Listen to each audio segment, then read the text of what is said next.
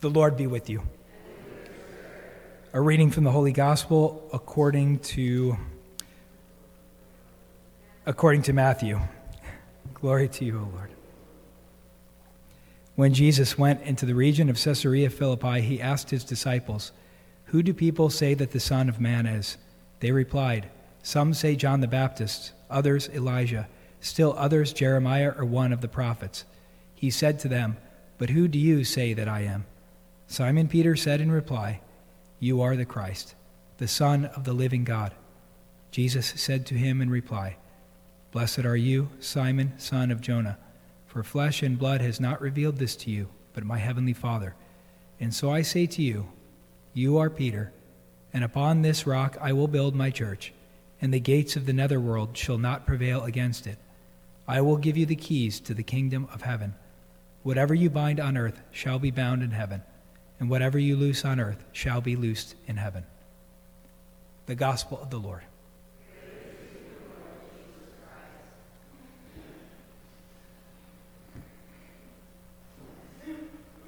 It's so funny how things work out, because one of the first things that I was going to tell all of you today is that outside of our Lord Jesus Christ, Our Lady Mary, and Saint Joseph, the Holy Family, of course, those that we absolutely emulate and try to follow in the best way, it's a tough act to follow, right? Two sinless and one that was super righteous, right? That's why Saints Peter and Paul are so important in our Christian life. The New Testament is saturated with their example of sanctity and their example of sinfulness and stuff, right? So we make these kind of human mistakes, such as me looking at the wrong settings for the different masses and stuff like that. And so the amazing thing about their journey, though, is that they don't hide any of their sinfulness or their past life along with their sanctity and their growing closer to Christ. It's all there on display. It's all there as a part of their preaching to convince other people, sort of like, look how terrible I was. Look what you can become, right? It's a progress in the spiritual journey, and that's one of the important things to realize about them so much. I had the experience at my very last final evaluation in the seminary. The rector of the seminary his name was also Peter.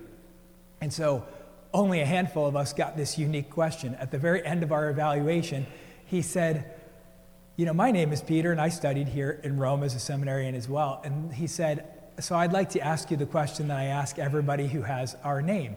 He says, was there anything special to you about being named Peter and studying here in Rome?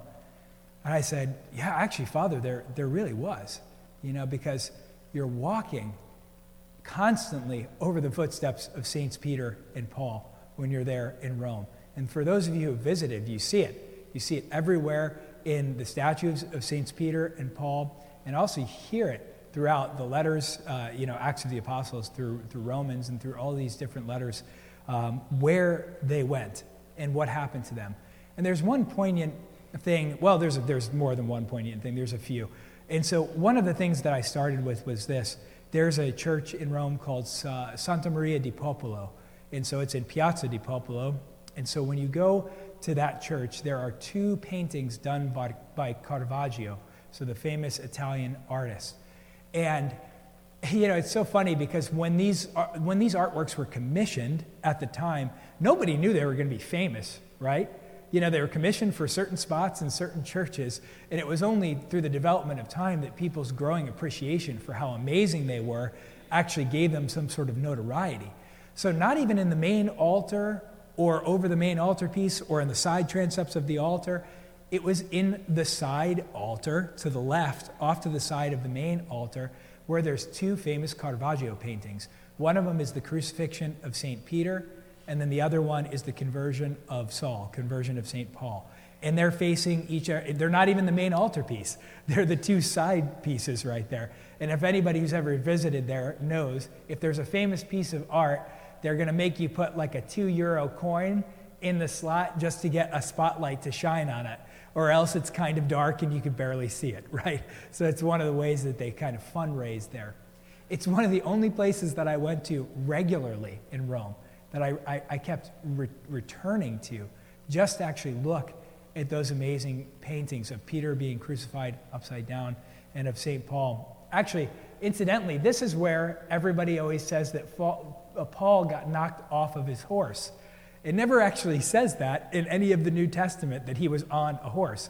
It says that he was knocked down, but because Caravaggio, that art was so influential, St. Paul is lying on the ground next to a horse. So everybody tells that story that he got knocked off of his horse, but it actually comes from the famousness of the art, not actually directly from what we hear in Scripture.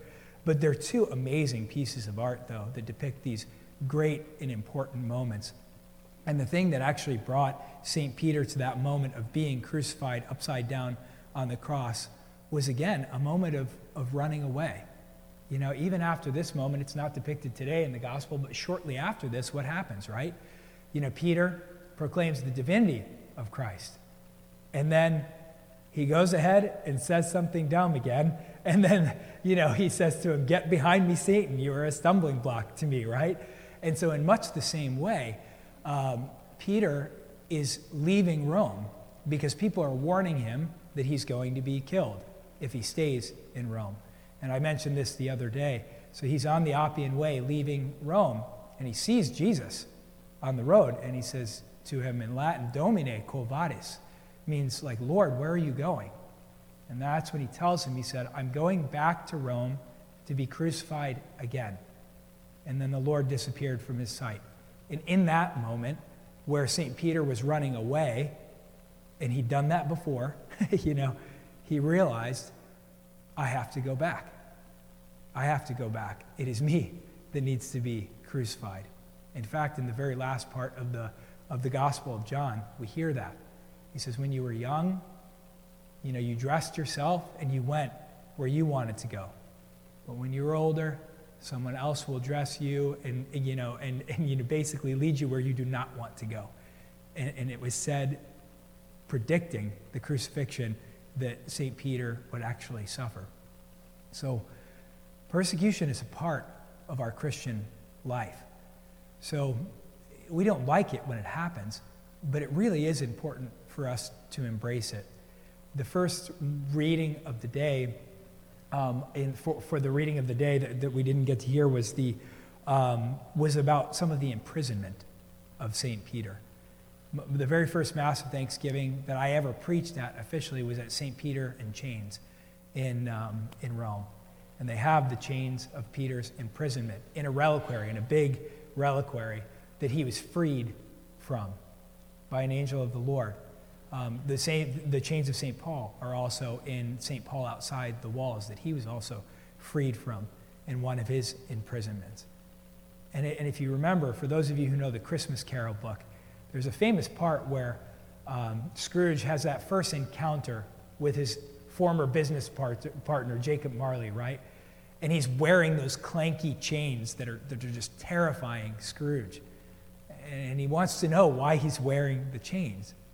And he basically says to him, he says, "The chains that I forged in life are the ones that he wears in death, or in this purgation, or whatever this period that he's appearing to Scrooge in." And it's a reminder to all of us that we could either be free in Christ, or we could forge chains of our own sinfulness that will literally weigh us down for eternity. That's really the illusion that's being, got at in Christmas Carol.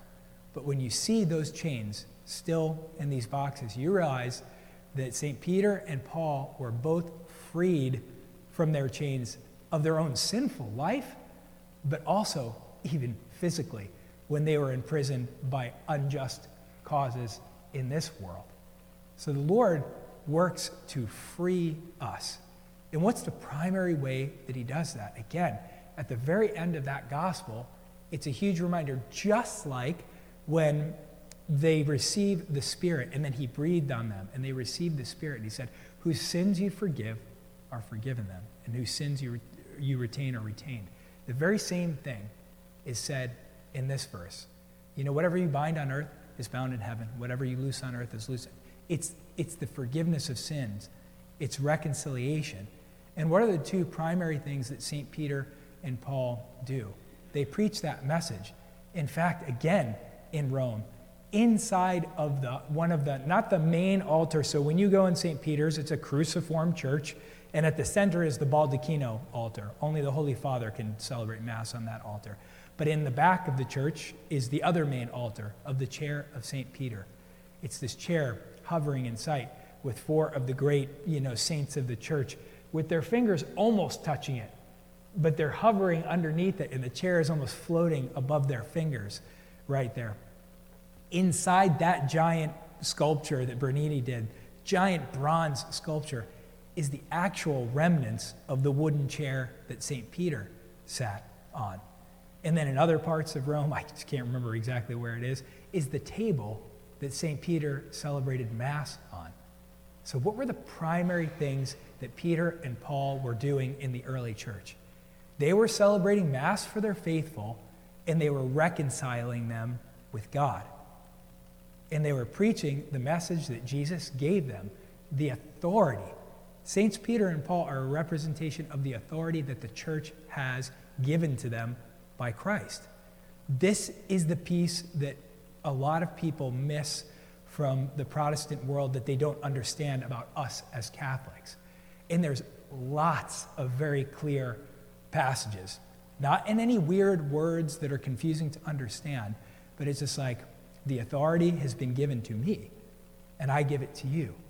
And just as Archbishop Sample ordained Father Dustin Bussey the other day on Saturday, he reminded everybody that it is in the laying on of hands that has been passed on.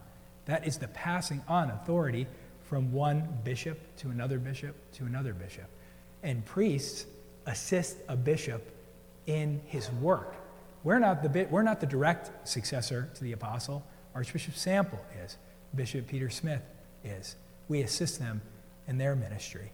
But the authority is there because it's an unbroken line given to us by Christ himself. And they've been passing it on the same exact way, from Jesus' hands all the way to St. Peter and Paul and all the rest of the bishops of the church. It's an amazing heritage that we have. And again, they died to give us the message. They died so that we could have the Eucharist and to pass on all those prayers that we say here at the Mass and to reconcile us with God. But they are a reminder of us of what it's like to be sinful human beings. Sinful human beings that are humble enough to ask for forgiveness, to admit that they were wrong about something, and to be back in the grace of God. And so truly, some of the greatest examples of that, of course, we elevate the Holy Family because they are our ultimate example, but sometimes a little bit harder to grasp. But when you read St. Paul and St. Peter's life, it makes a lot of sense to us that have failures and struggles with sin, and that sometimes fall away, but then sometimes come back. But it all goes to the coming back. So if you're ever away, remember that moment of Peter walking away from Rome and then realizing that he was going away from the Lord and then he needed to go back. But in between him and the Lord is the cross. In between us and the Lord is the cross. We don't really know what each individual cross is going to look like for us, but it is there. It is in between us and heaven. And so the only way out is through, right? We pick up the cross and then we carry it straight on into heaven. God bless you all.